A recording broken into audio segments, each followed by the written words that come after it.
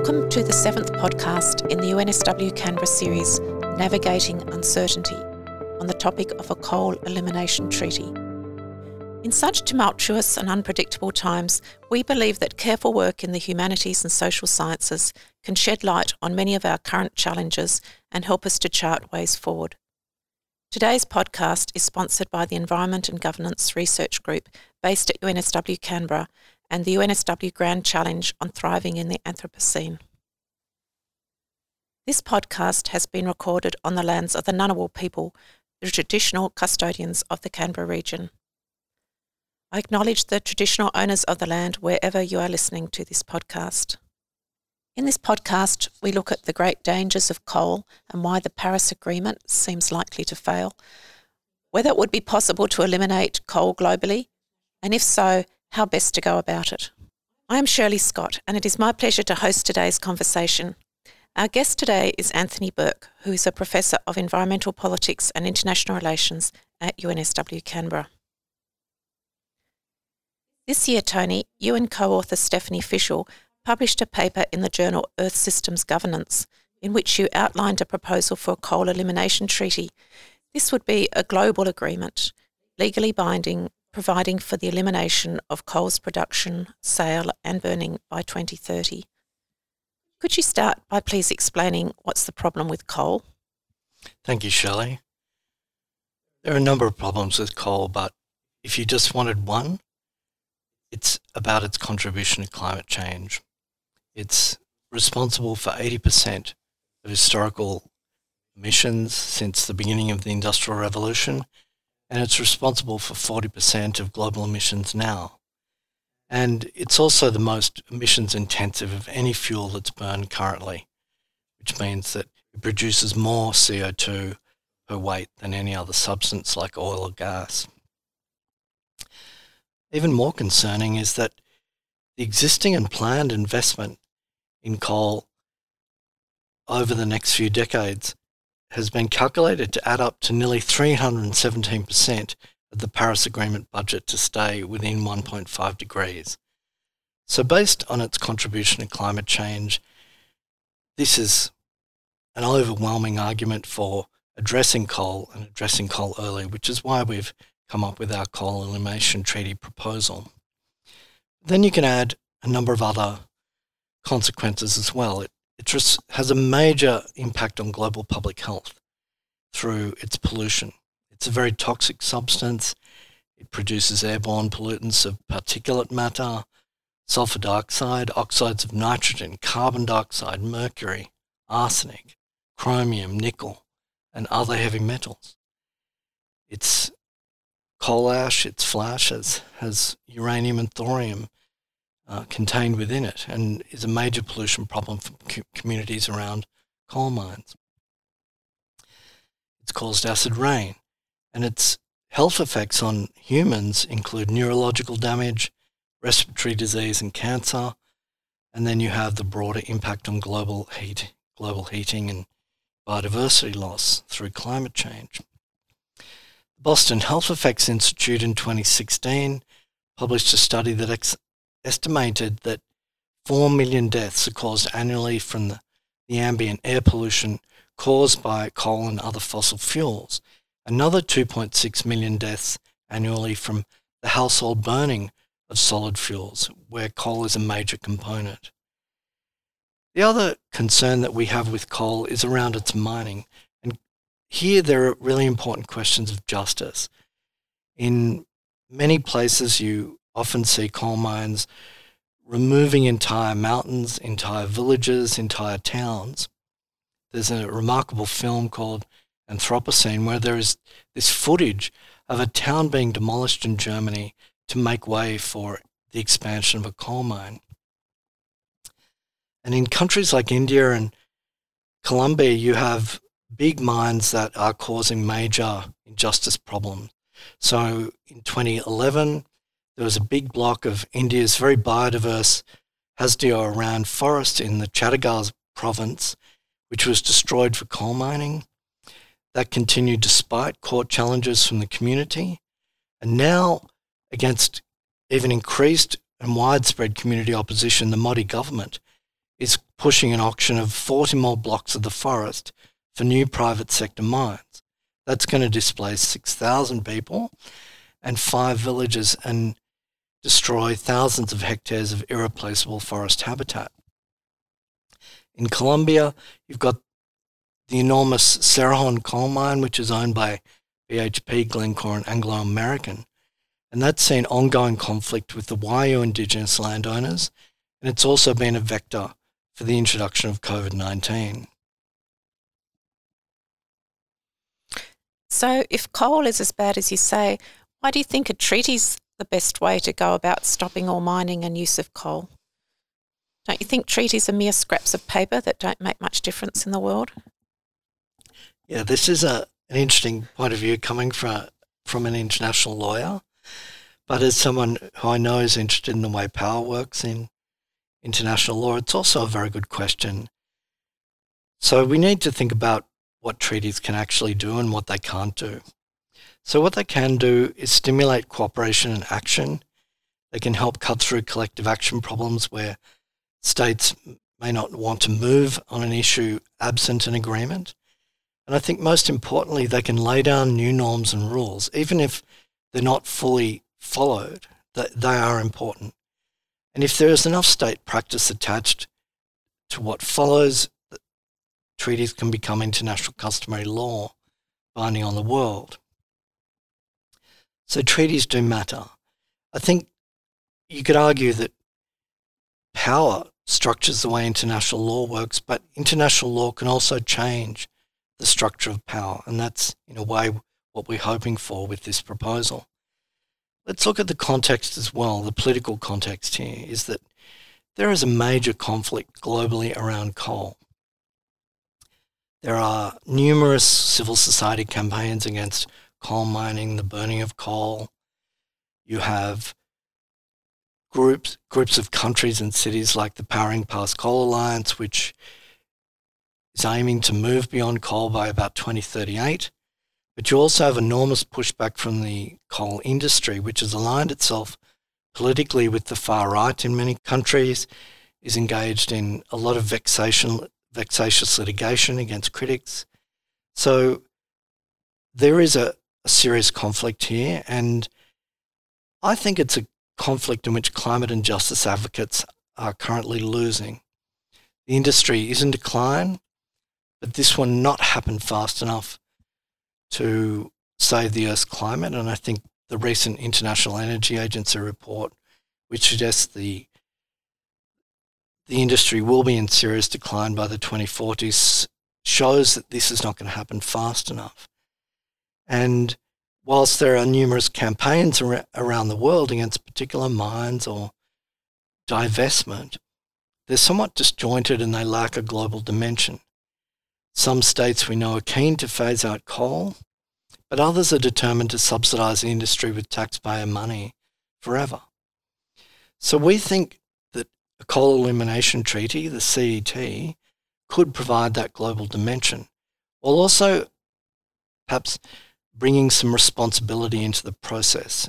It can share best practice on just transition and also help manage the market effects of a phase out as well. And here I think the key power of it will be to lay down a powerful new global norm against not just coal but all fossil fuels, and then we hope the practical cooperation dimension comes into play. And that's where it could perhaps change the structure of power that's at work in this area. Thanks, Tony. Well, what about the Paris Agreement then? If coal is so bad largely because of its contribution to climate change, then we're all aware that the Paris Agreement on climate change was signed in 2015 and was a great achievement. Its success was in part due to its voluntary approach, where each government offered a nationally determined contribution, NDC, to reducing emissions, and peer pressure will ensure that they will be strengthened in future years so that global heating can be held well below 2 degrees Celsius above pre-industrial levels. If we have Paris, which has entered into force, has global membership and 189 ratifications, why isn't that enough? Yeah, this is a really good question because the Paris Agreement is genuinely worthwhile and it is important, and we need to make every effort, whether we're citizens or working in government, to get this to work. But I have genuine fears that it may fail. The short answer to this is that Paris's voluntary commitment system presents both opportunities and very serious risks. And this voluntary commitment system has many people seriously worried that it won't deliver the global emissions reductions to stay below 1.5 quickly enough. So the key thing about Paris is that you have this balance of risk and opportunity. The opportunity lies in the fact that the voluntary system brought us the Paris Agreement in the first place, because otherwise you wouldn't have been able to get all the big countries to the table. But it also creates the risk that the voluntary system, which doesn't have a lot of accountability and enforcement attached to it, won't deliver in time. So if Paris delivers, the voluntary approach will be a stroke of genius. But if it doesn't, which many people fear, could be more of a disaster. The value of Paris, I think, can be seen in two key articles. Article 2 argues that the agreement aims to hold the increase in the global average temperature to well below 2 degrees above pre-industrial levels, and then pursuing efforts to limit the temperature increase to 1.5 degrees Celsius above pre-industrial levels. And then Article 2 adds more context to this by arguing that the agreement aims to achieve a balance between anthropogenic emissions by sources and removals by sinks of greenhouse gases in the second half of this century. And between them, those two articles give you a kind of global heating goal of well below 2 degrees or 1.5, but also a balance, what we'd call net zero global greenhouse emissions, between emissions and sinks in the second half of this century. And we know that the Intergovernmental Panel on Climate Change, in its 1.5 degrees Celsius report, argued that we really need to get to net zero around 2050. And we need a caveat there as well, because some respected climate scientists like Will Steffen at the ANU are actually arguing, because that doesn't incorporate feedbacks like the potential for massive levels of ice loss and less reflection of sunlight, methane emissions from permafrost melting and so on, that we may well need to reduce the carbon budget and get to net zero by the early 2040s. The carbon budget situation is really very concerning, and this is what makes Paris such a fraught question. Depending on the modelling you use, and you can look at this on the Carbon Brief website, we have between 0 and 8 years of current emissions before we blow through 1.5 degrees and are heading towards 2 degrees. And these scientists like Will Steffen are arguing that if we start heading towards 2 degrees, the danger is, because of these planetary feedbacks, that we'll enter an uncontrollable warming scenario, which they've called a hothouse Earth scenario. So Paris really is an interesting question, because it says, or the UNFCCC argues, we're trying to prevent dangerous anthropogenic interference with the Earth system and the climate system. I think after the fires this year in Australia and in California, we know that danger is upon us. So really what we're trying to do is prevent catastrophic warming. Can Paris do this? Well, the signs are very mixed. China, for example, it's responsible for nearly 30% of global emissions now, announced very recently that it would plateau its emissions in 2030. Keep in mind the IPCC says we need to cut them by 45% by 2030, and that it will aim to be carbon neutral so that it will balance its CO2 emissions by 2060, not 2050, and not including agriculture and land use. and other non-CO2 gases. The European Commission has recommended to the EU that it cut its emissions 55% by 2030, but that is still not adopted EU policy. We know the US is withdrawing from Paris, and it, along with Russia, India, and Japan, won't increase their Paris pledges. So you have a situation there where over half the world's emissions, the countries responsible for those are not being more ambitious on emissions reduction. So we'll really know where Paris is by COP26, the meeting next year in Glasgow. We'll know that Paris is a really neat, inspired idea that works, or maybe its member states will turn it into a kind of cynical global mechanism of climate delay. Have you done much detailed planning or drafting of what a coal elimination treaty might say? What might be its key provisions? We haven't gone into this in a lot of detail, but I have thought about some of those key provisions, and I'd say you'd need about 4 or 5, which then can be fleshed out in more detail. The first one is you'd need a normative statement there about the dangers and the risks of coal from a climatic and a public health standpoint, and the contribution that acting on it can make to realising the goals of the Paris Agreement. You would need key provisions that just simply prohibit mining and burning of coal by a clear date or dates. Now, we don't hold the view that we should stagger the elimination of coal between regions and countries. But you might need, and the reason for that is that the argument is that we need to move first on coal because it's the largest single source of emissions. It's a very simple sector to address, and you need to buy time for the world to address other more complex challenges like concrete, like transport, like farming, like air travel. So everyone should be aiming to meet this elimination goal by the early 2030s together. So that raises complex issues about whether you're honouring the justice concerns of the Paris Agreement around common and differentiated responsibility. The way we thought about this is perhaps to put provisions in there to allow for later entrants if countries don't want to join it initially. As long as their entry and their emissions reduction path from coal is consistent with a 1.5 degree global warming pathway.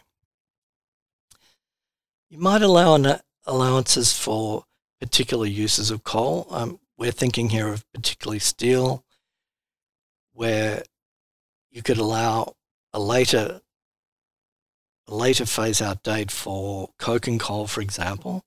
But we're also noting that there is exciting new technology being trialled in Sweden, for example, where hydrogen is being used as a fuel for the furnaces in steelworks. So if that happened more quickly, you may not need that. You'd need provisions around just transition, and we have talked about a fossil fuels transition fund that could be raised on taxes on fossil fuel trade and import. And those funds could be given to developing countries to help them transition out of coal and support coal-dependent communities. And there may be principles and cooperative frameworks that you want to establish there, and they could be put in the agreement. For example, we know that Paris has language about just transition, and I think that can be built on. One particularly curly question that we've come across recently by reading a paper from the International Institute for Environment and Development is about investor-state dispute settlement provisions and trade agreements, where they think there's a risk that companies who own fossil fuel infrastructure and so on, would sue countries who want to force them to phase out their businesses more quickly than they would otherwise.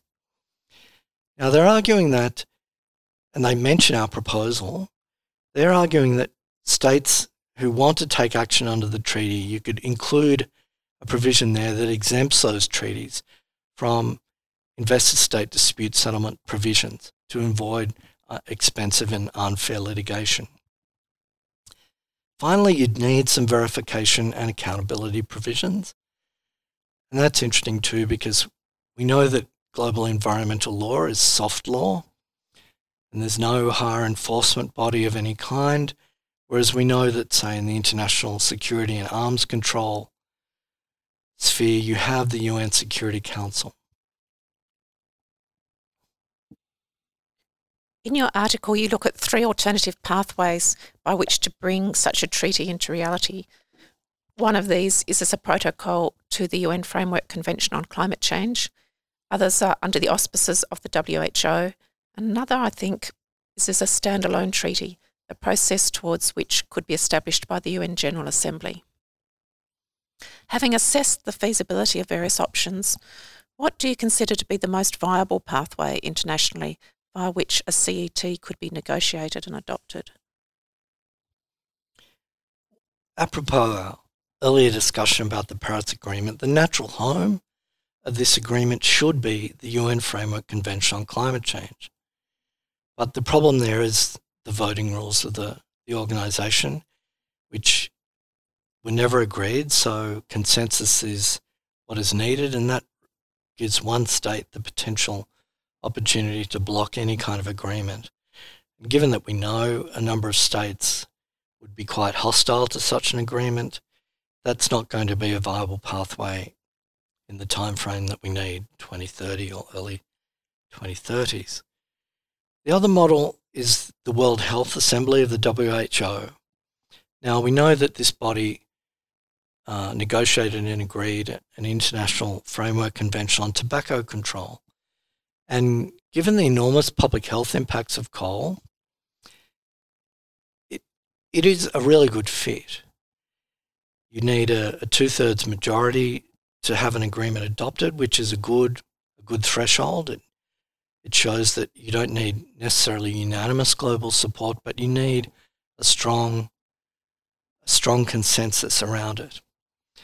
Now, the only concern there is obviously the COVID-19 crisis, and perhaps that is going to take up the WHO's energy. It's a kind of conflictual, controversial space diplomatically as well, so we may need to think of another. And here's where we thought about the UN General Assembly. Following the experience of the negotiation of the Treaty on the Prohibition of Nuclear Weapons on the Nuclear Ban Treaty, now they moved outside the framework of the Nuclear Non-Proliferation Treaty and the Conference on Disarmament, which were not producing the kind of progress on disarmament that many member states wanted. So they used the General Assembly to create working groups initially to discuss various proposals to deal with disarmament, and then they created a conference to negotiate a full treaty. And then you got pretty much the 2/3 vote to adopt that treaty in 2017. So you have a situation where it is much easier to establish the conference through the General Assembly, but you still need a strong consensus threshold for adoption. I also think that any coal elimination treaty agreement would need to make sure it's compatible with the underlying goals of the Framework Convention on Climate Change and the Paris Agreement. And here I can see that it can make a direct contribution, because any actions taken under the coal treaty will help countries strengthen their nationally determined contributions and deliver faster action towards the Paris goals. A key question that arises with climate action is justice. In the coal context, it seems to break into two, whether it is just to expect developing countries to phase it out at the same time as the developed north and the livelihoods of communities dependent on coal mines and power plants. How does your proposal address these questions? Yeah, another really important question here, and one of them is I think there's a politics question built into it, but two kinds of justice questions. And let me address the second one first. Just transition, the future of coal-dependent communities and workers in the coal industry is really important. These workers have given their lives to this industry. They've exposed themselves to toxic pollution and substances. Their health has been undermined, and they've helped, in a sense, drive the Industrial Revolution. And I think they're rightly proud of their contribution. But we also know that the coal industry is in decline because of the growth in renewable energy. So it's losing market share. And this is producing sudden sackings. We just had it quite recently in Australia at the Wambo plant, where people have just been given a few weeks' notice and a small redundancy package, and that's it. I think any transition process like this needs to be just. And that involves industry diversification, which government should lead, but it's a process in which there needs to be cooperation and dialogue. So unions need to be involved, the businesses need to be involved, the business community who can drive diversification can be involved. That needs to be sustainable. And you need unions and communities and workers involved in that dialogue process as well. So our thinking is that ideally you don't force closures, you agree them. And you agree them on a timetable with alternative options and support for people to retrain and find quality new employment, and regions for have sustainable new industries to go along with. And this is something that a coal agreement could help encourage a culture of cooperation and sharing of best practice around how to go about this. The other justice question that comes up here is an argument that coal-led development is important to have continue because this is a solution to energy poverty in the developing world.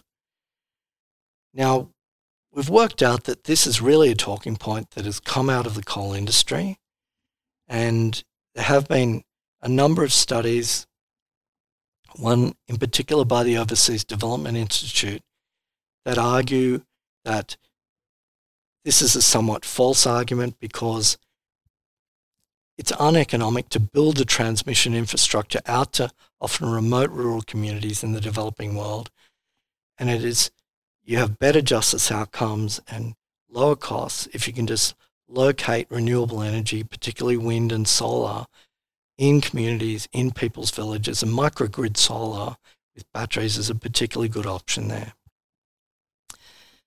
The other point about this argument is that it's kind of absurd to say that you can address energy poverty as a justice question at the same time as you're burning this toxic substance that kills hundreds of thousands of people in China and India every year. Finally, the justice issue here is around arguments that the Global South needs more time to phase out fossil fuels for development. Now, economically, that doesn't stand up anymore, but there's also serious divisions within the Global South where climate-vulnerable states, like those in the North and South Pacific, in East Africa and the Caribbean, want binding targets. They wanted a 1.5 degree goal in the Paris Agreement, and their interests, their justice interests, lie in faster climate action. And you've just got to look at the Boy Declaration on Regional Security that the South Pacific Forum put out, which said climate change is our most serious threat and we want faster action. This has all been really interesting, and I'm imagining that some of our listeners might now want to read more of the detail of what you're proposing. How might they be able to access your articles? The full article where we developed this proposal is in Earth System Governance, and that's the journal, and it's open access, so that can be found just by Googling it. Also, the Planet Politics Institute has created a number of pages with information about the treaty, plus pages featuring much of the supporting research, so there are probably some good teaching resources and campaigning resources there as well. Well, thank you, Anthony, for joining us for such a fascinating discussion, and a thanks to our audience for your interest today. This was the 7th in UNSW's Navigating Uncertainty podcast series. Please join us again when we explore the topic of cybersecurity and future warfare.